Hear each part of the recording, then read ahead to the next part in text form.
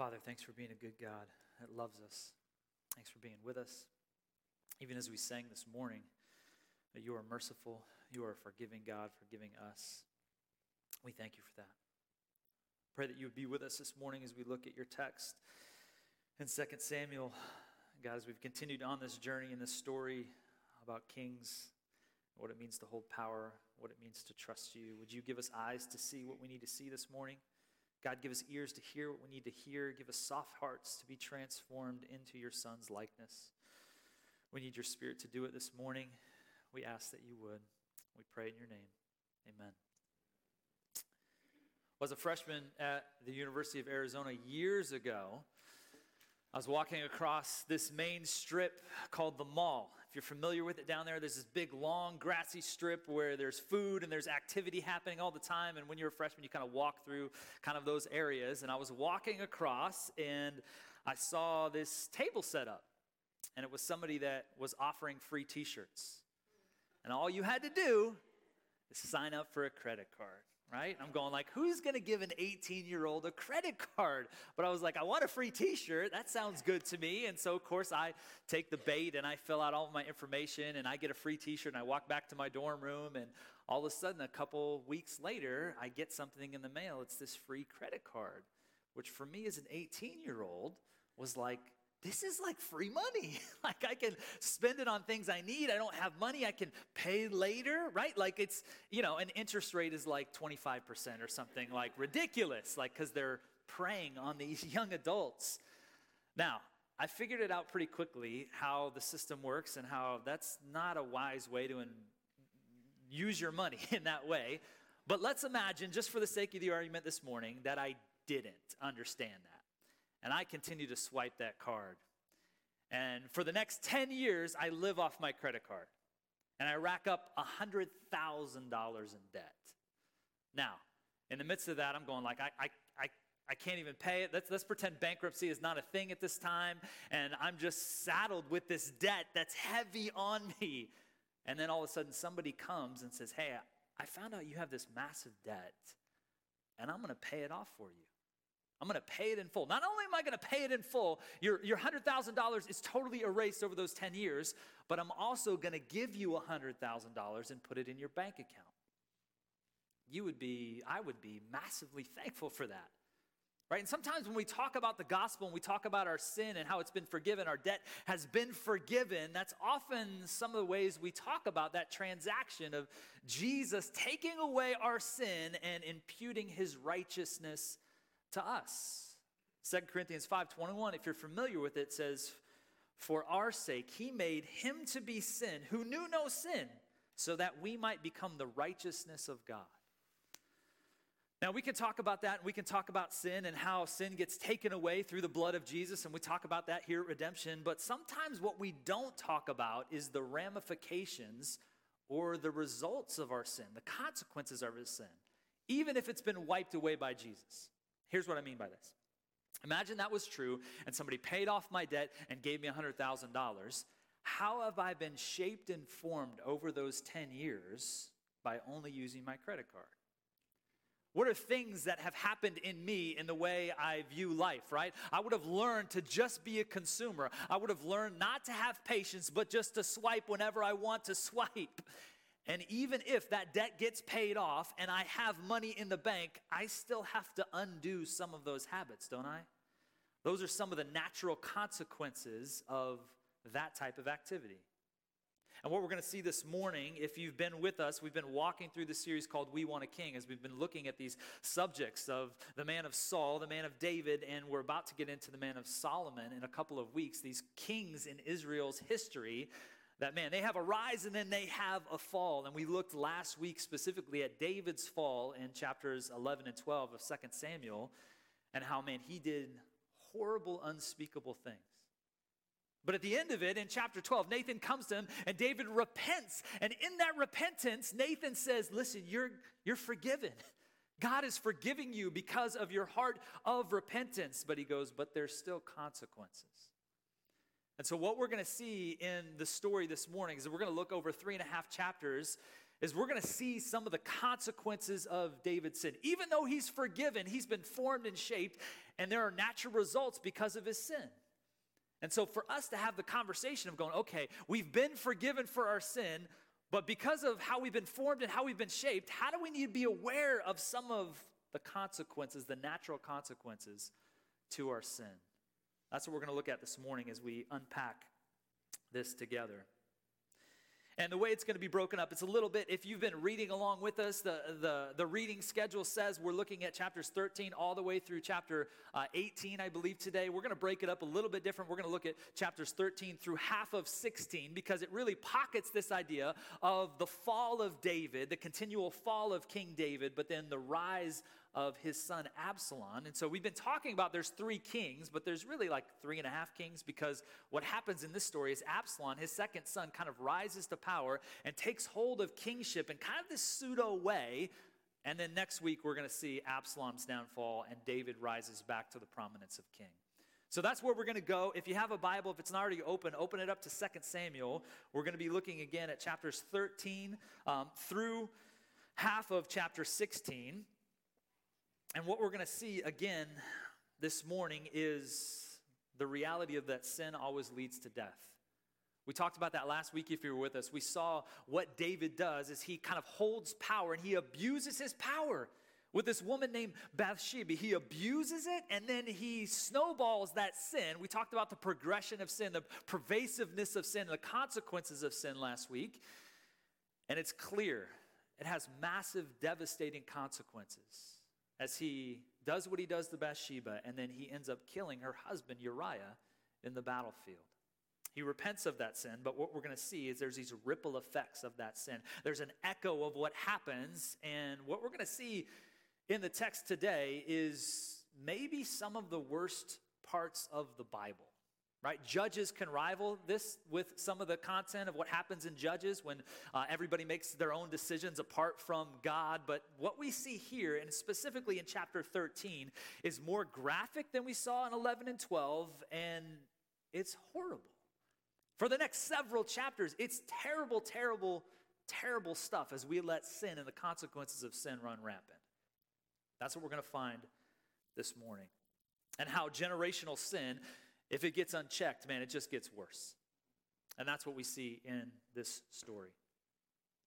My wife's uncle was a writer in Hollywood for years, and he wrote for a sitcom for Disney called Good Luck Charlie.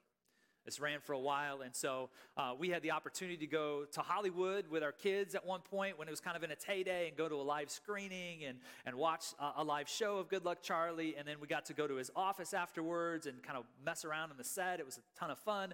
And then afterwards, when we're in his office, I'm looking at the whiteboard of the writer's room. It's super interesting to me.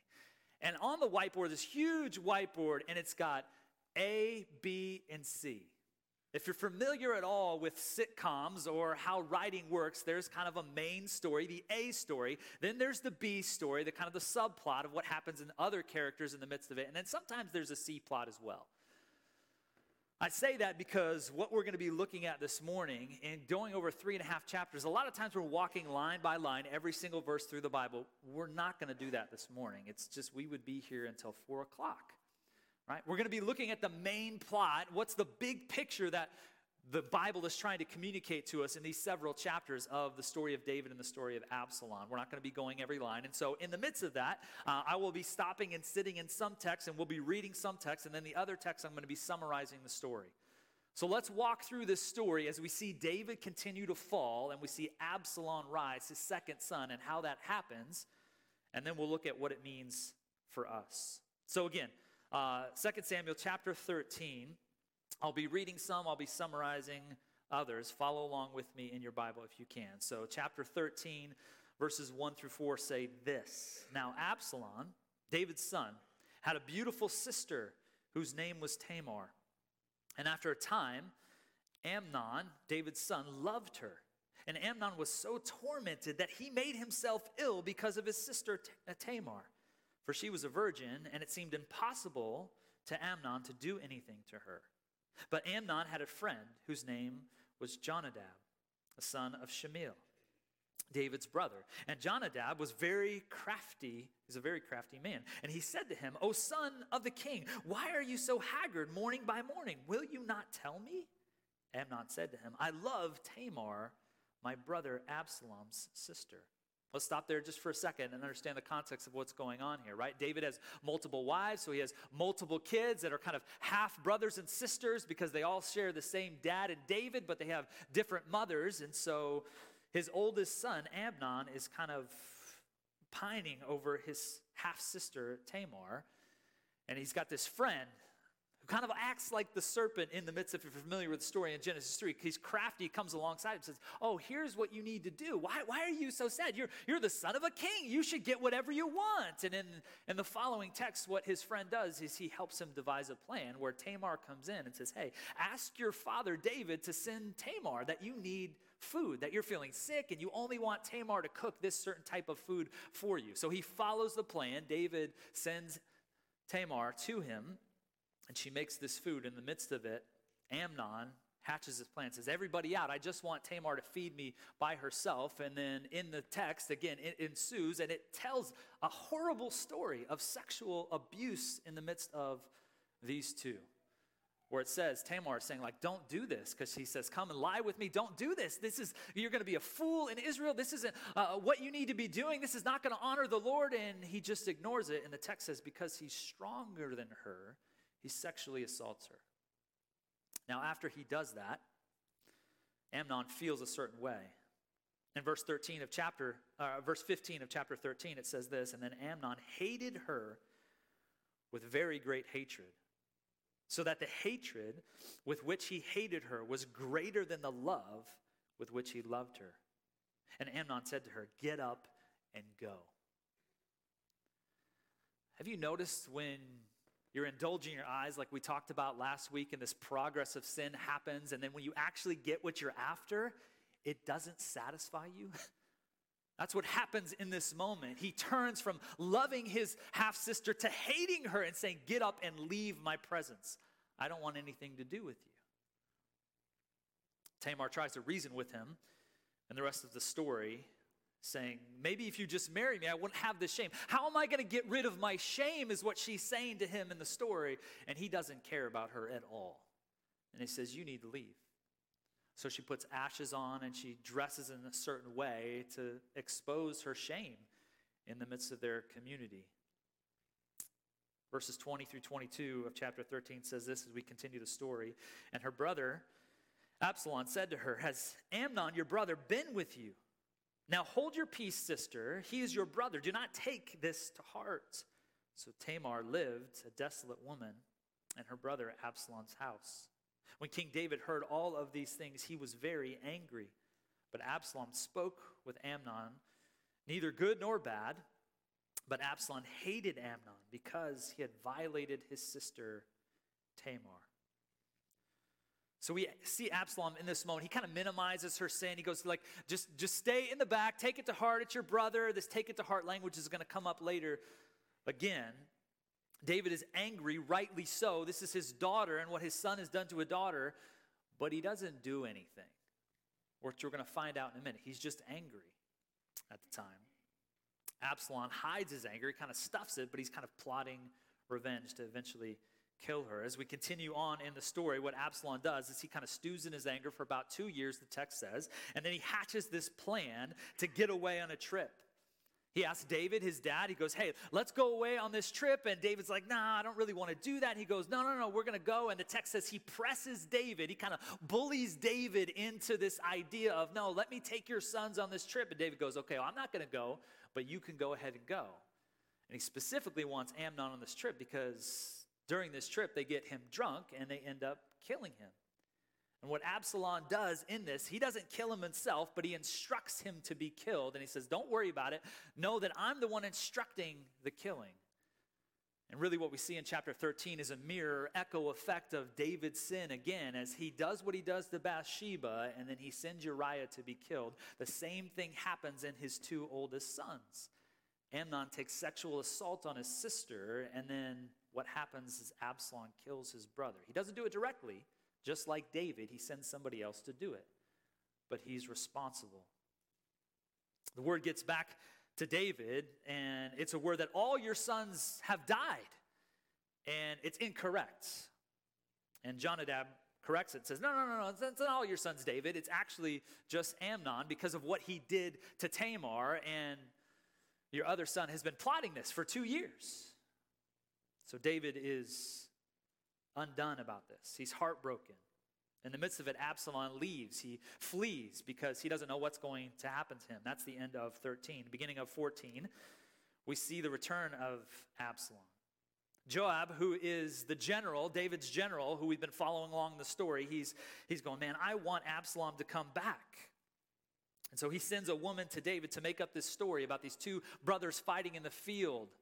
And similar to the Nathan story, it implicates David. He's saying, like, listen, if these two brothers are fighting in the field and one kills another, won't they give grace? Won't he be back to be able to come and live in the presence of his family again? And David goes, he should. And so she goes, well, why isn't your son living with you now? And so it implicates him, and he goes, okay, you can bring him back, but when you bring Absalom back, he's not to be in my presence. He can live on the property, but I don't want to see him at all. So Absalom comes back in the midst of it. Chapter 14, verses 21 through 26 say this. It says, then the king said to Joab, behold now, I grant this. Go back to the young man Absalom. Joab fell on his face to the ground, paid homage, and blessed the king.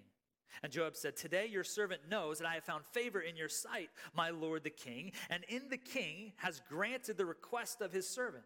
So Joab rose and went to Jeshurun and brought Absalom to Jerusalem. And the king said, let him dwell apart in his own house. He is not to come into my presence. So Absalom lived apart in his own house and did not come into the king's presence. Verse 25. Now in all Israel there was no one so much to be praised for his handsome appearance as Absalom. From the sole of his foot to the crown of his head, there was no blemish at all. When he cut the hair of his head, for at the end of every year he used to cut it, it was heavy on him, he cut it. He weighed the hair on his head, 200 shekels by the king's weight. That's about 5 pounds. So it should clue us in as we've been following along the story, if you're new with us, that the narrator is giving specific details that should echo for us to go, who was described in his outward appearance in the midst of the story? Saul was. Right? So this is kind of, again, another nod to going like, okay, Absalom looks really good from the outside. It's cluing us into what's about to happen, specifically what happens with his hair, which will be his downfall we'll talk about next week. So Absalom lives back in Jerusalem for 2 years, but he can't be in the king's presence. He gets frustrated by this, and so he goes to Joab, the general, and goes like, listen, I need to be seeing my dad because, again, he's trying to move himself, position himself to be the next king, and so he's not going to do it unless he gets the favor of David.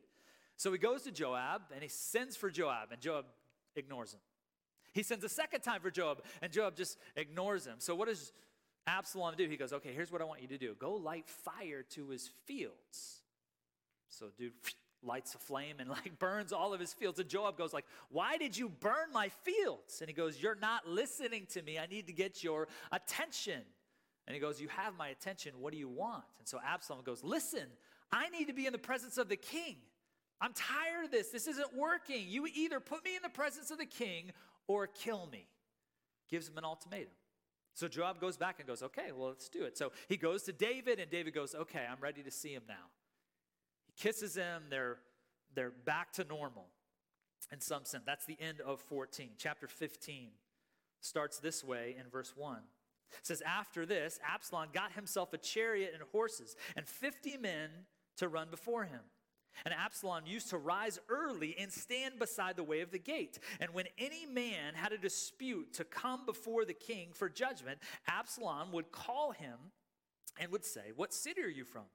And when he said, your servant is from such and such a tribe in Israel, Absalom would say to him, see, your claims are good and right, but there's no man designated by the king to hear you. Then Absalom would say, oh, that if I were a judge in the land, then every man with a dispute or cause might come to me, and I would give him justice. And whenever a man came near to pay homage to him, he would put out his hand and take hold of him and kiss him. And Absalom did it to all of Israel who came to the king for judgment. So Absalom stole the hearts of men in Israel. We're going to talk about two phrases here when we get back down to it, but verse 6 there, stole the hearts is not we might hear that or read that and go like a Hallmark movie, like, oh, you stole my heart. That's not what this is implying, right? The heart in the Hebrew is like your whole being, your whole self, your mind. And so what the text is saying is like Absalom is really sneaky. He's actually doing this manipulative move to gain the trust of the people. And he's done it. So he does this for 4 years. Absalom does. And then he asks David, he goes, hey, David, I want to take a trip to Hebron. I want to go and worship there. And in the midst of it, this is a whole plan. He tells everybody in secret, he says, hey, when I'm gone, I want you to yell out and announce that I am the king. And so he leaves with that plan in tow. Chapter 15, verses 12 through 14 say this. And the conspiracy grew strong, and the people with Absalom kept increasing. And a messenger came to David saying, the hearts of the men of Israel have gone after Absalom. Then David said to all his servants who were with him at Jerusalem, arise, let us flee, or else there will be no escape for us from Absalom. Go quickly, lest he overtake us and quickly bring down ruin on us and strike the city with the edge of the sword. So David gathers up his crew. He listens to that and he goes, we need to leave. We need to flee. He ends up leaving. Verse 30 of chapter 15 says, but when David went up and ascended the Mount of Olives, weeping as he went, barefoot with his head covered, and all the people who were with him covered their heads, they went up weeping as they went. What happens is they're all leaving Jerusalem. He's gathering up his people, and they're leaving, and they're sad, and they're going out because Absalom is doing what he's doing, and David's going, well, I guess this is it for me. I guess I'm done being king. And he walks out in the midst of that in chapter 16. Zibiah comes to him. If you remember the story that we looked at a couple of weeks ago in chapter 9, Zibiah is the servant of Mephibosheth. And David's like, where is Mephibosheth? Like, why isn't he come with me? And Ziba comes to him. I don't know how to pronounce this guy's name. Ziba. Let's call it Ziba. Ziba comes to him and says, listen, Mephibosheth didn't want to come with you. And David's sad about this. We're going to find out next week that he's lying to him, but he's sad. And so what David says is, okay, all the land that I gave to Mephibosheth, I'm actually going to give to you. And then there's one other scene in the beginning of chapter 16 that's worth noting. There's a man, as David is exiting, they're all leaving. There's this guy that all of a sudden is at the top of this mountain, and he sees David, and he is just throwing rocks at him and talking trash. His name is Shemiel.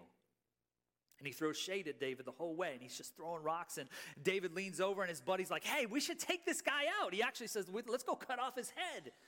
And David goes, no, we're not going to do that. It doesn't make sense to do that for us. That's the end of the section of David falling and Absalom rising. What the heck does this have to do with us today? I know that was a lot. That was a long story. Thanks for engaging with me. Now let's talk about the practicality of like, what does this mean for us? Again, in the consequences of sin, the ripple effect of David's sin and what happens, and what I think the text is doing for us is it's putting a mirror up to David and a mirror up to Absalom and going, what do you do with the consequences of your sin? Even if you've been forgiven, the ripple effects of your sin and the formation of your sin have natural consequences. How do you react to them? And we see David and Absalom reacting in very different ways, and hopefully there's a third way that we'll talk about. What we see David moving into is this passive apathy. Passive apathy. That's the first point. And as we walk back through the story, you see David, he gets very angry in chapter 13, verse 21, but he doesn't do anything. He doesn't make any adjustments. He doesn't hold his son Amnon accountable. He doesn't do anything in the midst of it. It just says he's angry, and then he kind of sits there. Again, Absalom wants to take Amnon, his brother, to the getaway, and David's like, no, that's not a good idea. But we see that Absalom keeps pressing him and going, well, no, we're going to do it. We're going to do it. He kind of just bullies David, and David just goes, well, I guess. Go ahead. He kind of falls back again to this passive apathy. And then David wants to go after Absalom. In the end of chapter 13, it says that his spirit is yearning for him. Now, we don't know if he wants to go after his son to correct him or to establish a relationship with him again. It doesn't tell us, but he wants to go after him, but he doesn't do it. He just kind of sits there. He doesn't make any action, any movements. And then David allows Absalom to come back, but he doesn't let him in his presence. This is an interesting move. It's because you could go like, well, David has good boundaries, right? Like, he's okay, but like, he's here for 2 years, and David just doesn't seem to do anything about it. He doesn't make amends with him. He doesn't rebuke him for killing his son. He just kind of goes, well, he can stay here, but I'm not really going to do anything about it. It's not until Absalom makes a plea to come into his presence that he allows it. And then again, Absalom, as he's kind of gaining power and prestige in this sneaky way, he's doing this for 4 years, the text tells us. I can't imagine that David doesn't hear about this at some level. Joab doesn't hear about it. Nobody comes, like, somebody's got to tell David at some point, do you know what Absalom's doing? He's out there in public, and he's saying if he were the king, and David doesn't seem to do anything. He's just silent, and he's absent. In the midst of our sin and the consequences of our sin, man, I think there's something there for us to recognize. I know I've had conversations with guys, and women are in this category too, but when it comes to pornography, and if somebody slips up and messes up in this area, and oh man, they looked at something, and then once they look at something like, well, I'm already in sin, like I might as well take the next 4 hours and look at things I don't need to look at. Right? They move into kind of this passive, apathetic mentality because, well, I already messed up, so I'm just going to kind of continue to mess up. I had somebody that was my director in the ministry that I used to work with for about 5 years, and part of his job, part of his role in the midst of checking on me and making sure the ministry was going how it needed to go, part of his role was to check on our finances, not our personal finances, but we had to raise support for our job, and so to say, hey, how's support going? How are you doing with that? In the 5 years that he supervised me, he never asked me once that question. Do you know why? Because his finances were terrible. So because he was implicated, he never felt like he had permission to say, hey, how are things going with you financially? And don't we sometimes do this in our sin, the consequences of our sin? Even if we get forgiven in parenting, we go like, well, even if we know we should say something, there should be some type of consequence, but because we feel guilty on our own, or we don't feel comfortable moving forward, we can kind of just freeze and not really do anything. This is bad for David. And this is a consequence of his sin, that he just moves into this kind of apathetic place. Now, this is bad for anyone, but it's really bad for a leader. And David's the king. Diane Langberg puts it this way in this context of not doing things you ought to do as a leader. She says, withholding power in the face of sin, abuse, and tyranny is also a wrong use of power. It is sin against God, complicity with the evil he hates. Jesus says, truly I tell you, whatever you did not do for one of the least of these, you did not do for me. Silence in the face of such evil can be a kind of abuse of power. For in staying silent about someone else's pain, we have nullified our God-given power to speak truth. God asks us to use our verbal power and to open our mouths for the mute, for those without such power. Complicity is a strangling of our God-given power meant to be active in this world on his behalf. David's daughter has like the worst thing done to her, and he does nothing. He does nothing. It's an abuse of power that he doesn't speak up, that he doesn't punish. And we see this in his life and his consequences of his sin. So if passive apathy is one end of the spectrum, we see the other end of the spectrum in his son Absalom, and that's aggressive control. Aggressive control. Well, if you're not going to do anything, I'm going to do something. And we see this time and time again in this narrative. Like Absalom, he doesn't look aggressive at first because he doesn't say anything to Amnon after that happens in chapter 13, but he's plotting his murder slowly. And then again, we see he kind of bullies David into this corner of going, no, we're going to go on this trip. He's got this aggressive control to him. He doesn't get what he wants from Joab when he requested. And so what does he do? Well, I'm going to burn your fields. He's got this aggressive control mentality to him. And then he gives this ultimatum. He's going like, listen, you either let me into your presence or kill me. We see this again in what he does in chapter 14 when he says this in verse 4. He says, and Absalom would say, oh, that there were a judge in the land. I'm sorry, this is the beginning of 15. Oh, that there were a judge in the land. Then every man with a dispute or cause might come to me and would give me justice. And whenever a man came near to pay homage to him, he would put out his hand and take hold of him and kiss it. Verse 6, and Absalom did this to all of Israel, who became the king for judgment. So Absalom stole the hearts of the men of Israel. This phrase in verse 5, take hold, is the same exact phrase that Amnon does to Tamar. It's a taking hold, it's a stealing, it's a grabbing for power that isn't yours. And so what Absalom is doing in this mentality is he's grabbing for the power of the kingdom. He's going, I'm going to take what isn't mine, and I'm going to take it by force. Now, when we think about this type of activity in the midst of our sin, even us personally, this happens all the time in marriage counseling, as my wife and I do it often, where somebody will hurt somebody else. And in the midst of that hurt, we're going, okay, your call, if you're a follower of Jesus, is to forgive, to love and forgive. Just like God is forgiving you, you forgive that other person. And so as that person moves to forgiving the person that has harmed them, the person that's harmed them usually gets frustrated that things aren't getting healed quick enough. Right? It's like, well, you said you forgave me. Like, can't we move past this? And sometimes it fleshes itself out in this kind of aggressive control and this ultimatum. You said you forgave me. We need to move past this right now or else. And you kind of hold it over them. And that's not healthy. That's a consequence of your sin.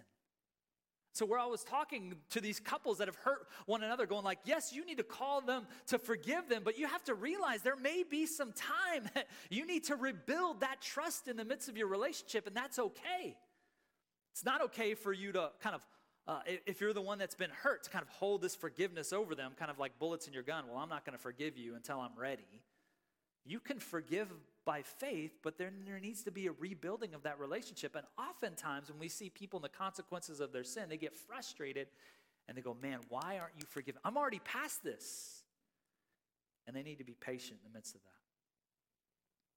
So to not swing to passive apathy or aggressive control, what's a third way that we actually see David come to at the end of our story? It's a patient dependence. It's a patient dependence in the midst of the consequences of your sin. To go, okay, even in the midst of my sin, I've been forgiven by that person for that situation. I still need to be patient, and I still need to be dependent for God to rebuild the trust that needs to be bound up in our relationship. And David starts to get this as we see him exit Jerusalem in 16, specifically with Shimei, where this guy is throwing rocks at him, talking all this trash to him. We're going to see him show up again in chapter 19. And David doesn't retaliate. He goes, no, let him do what he needs to do. And he moves forward. It says this in chapter 16, 11, and 12. He says, leave him alone. Let him curse, for the Lord has told him to. It may be that the Lord will look on the wrong done to me, and that the Lord will repay me with this good for his cursing today. David begins to take some activity and even saying, hey, we're not going to do this. He moves to kind of this patient dependence on the Lord to say, listen, I'm going to trust the Lord in the midst of the healing that needs to happen in the midst of my sin. I realize there's consequences for my sin, and I'm going to trust the Lord in the midst of it. And he kind of moves into this non-anxious presence as he exits the city. Psalm 3 gives us a good picture. I love the Psalms in the midst of these stories because in Psalm 3, it's kind of David's journal entry as he's leaving Jerusalem, as Absalom has kind of obtained power and kind of kicked him out of the city. Listen to what he says in the first 6 verses in this patient dependence. He says, "O Lord, how many are my foes? Many are rising against me. Many are saying of my soul, there is no salvation for him and God. But you, O Lord, are my shield about me, my glory, the lifter of my head. I cried aloud to the Lord. He answered me from his holy hill. I lay down and slept. I woke again, for the Lord sustained me. I would not be afraid of many thousands of people who have set themselves against me all around. So David moves from this passive apathy of not doing anything to this patient dependence of saying, God is going to be my shield. God is the one that's going to lift my house. I'm going to trust in God in the midst of the consequences of my sin. And I'm curious, David's, right, this is about his sons and his daughters and the evil they do. And I'm wondering, as a dad, man, is David passive initially because he doesn't want his sons to feel the consequences of their death? And sometimes as parents, you go man, I don't want to have to lay down that consequence on my child because I know it's going to hurt them. But in love and care, you're going if you withhold that consequence, you're not doing your child a helpful service. They're not going to learn. In the midst of David withholding his judgment on his sons because, man, it might just be too hard, I'm so thankful we have a loving father who didn't withhold judgment on his son, so that we could be free, so that we could be forgiven, we could be connected to God again. Because sin always brings death. There's these ripple effects of our consequences of our sin. And again, a lot of times we feel well, we paid the debt. The $100,000 is gone. I should be good. We shouldn't have to work through anything. You said you forgave me. And you got to realize there's consequences outside of just that initial forgiveness to rebuild trust, to rebuild favor in the midst of it. And you have to be patient. You have to be dependent on the Lord to do that work. And again, often we kind of swing to passive apathy or we swing to aggressive control when in the midst of it, we need to trust God and need to be patient and dependent on him. Jim, who's one of our pastors, and Trevor, we were in the office this week, and we were kind of talking about this passage and going dude, what do I do with this thing, man? It's 6 chapters, and it's this is just what's happening here? And we just started talking about this idea of consequences of sin. Even when you've been forgiven, there's still ripple effects of your sin that God has to heal and mend up in the midst of this having dependence. And because I wondered, David in his apathy, is he just going I blew it, and Nathan said, this is what's going to happen to me. And it gets worse in the next part of the text in 16, man. It just gets worse. But Nathan said, this is what the Lord is going to do to you. Is David just going, I made my bed, I just have to lay in it. And so he just kind of I'm just going to take it. I'm just going to wear it in the midst of it. I don't know if that's kind of his attitude. And we were talking about this phrase of laying your bed and kind of, or making your bed and kind of laying in it. And Jim made this comment. He goes, you know what, but now that we look to the New Testament and we see what Jesus has done, you still have to lay in your bed. There's still consequences to your sin, but you don't have to lay in your bed alone. Jesus is with you in the midst of your suffering. And the Father is good to give you those consequences of your sin. He's right to give you those consequences of your sin. Because if he doesn't give you the consequences of your sin, you don't really feel the difference. And the next time you get tempted, you're going to go, it's fine. I'm going to get a get out of jail free card. And the Father goes, no, you need to feel this. David needs to feel the weight of his sin and the consequences of that. But the beauty again for us today is that even if there's consequences in our sin, we don't have to face them alone. We have Jesus with us in the midst of our consequences. And so the hope this morning is you leave and you're dealing with certain situations, certain relationships, that there's sin involved and you need forgiveness. And maybe you've taken those steps of forgiveness and they said, yes, I forgive you. And you feel that weight off your shoulder, but there's still this ripple effect of the consequences to say, okay, what does it look like for me to continue to step into this conversation, to this relationship and love this person well? And that's what we need to do. We need to depend on the power of the Spirit to help us mend those broken relationships well. And that's our hope. And the hope we have is because of what Jesus has done for us. So let's be those types of people that don't just sit back and just go, well, I just messed up and there's nothing I can do about it. Or those people like Absalom that kind of try to grab control and say, okay, I'm going to fix this on my own. But let's be people of utter dependence on God's Spirit to heal the broken parts that need to be healed. Let's pray. Father, we are desperate for you to help us in the consequences of our sin and the consequences of the destructive nature of sin.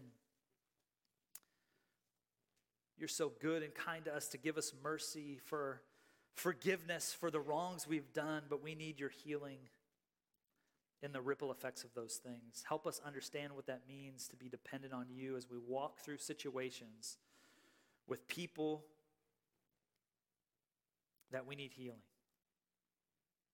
We need you to do it in us. Help us be people that, again, don't swing to kind of passivity or swing to aggression, but center ourselves in you for dependence.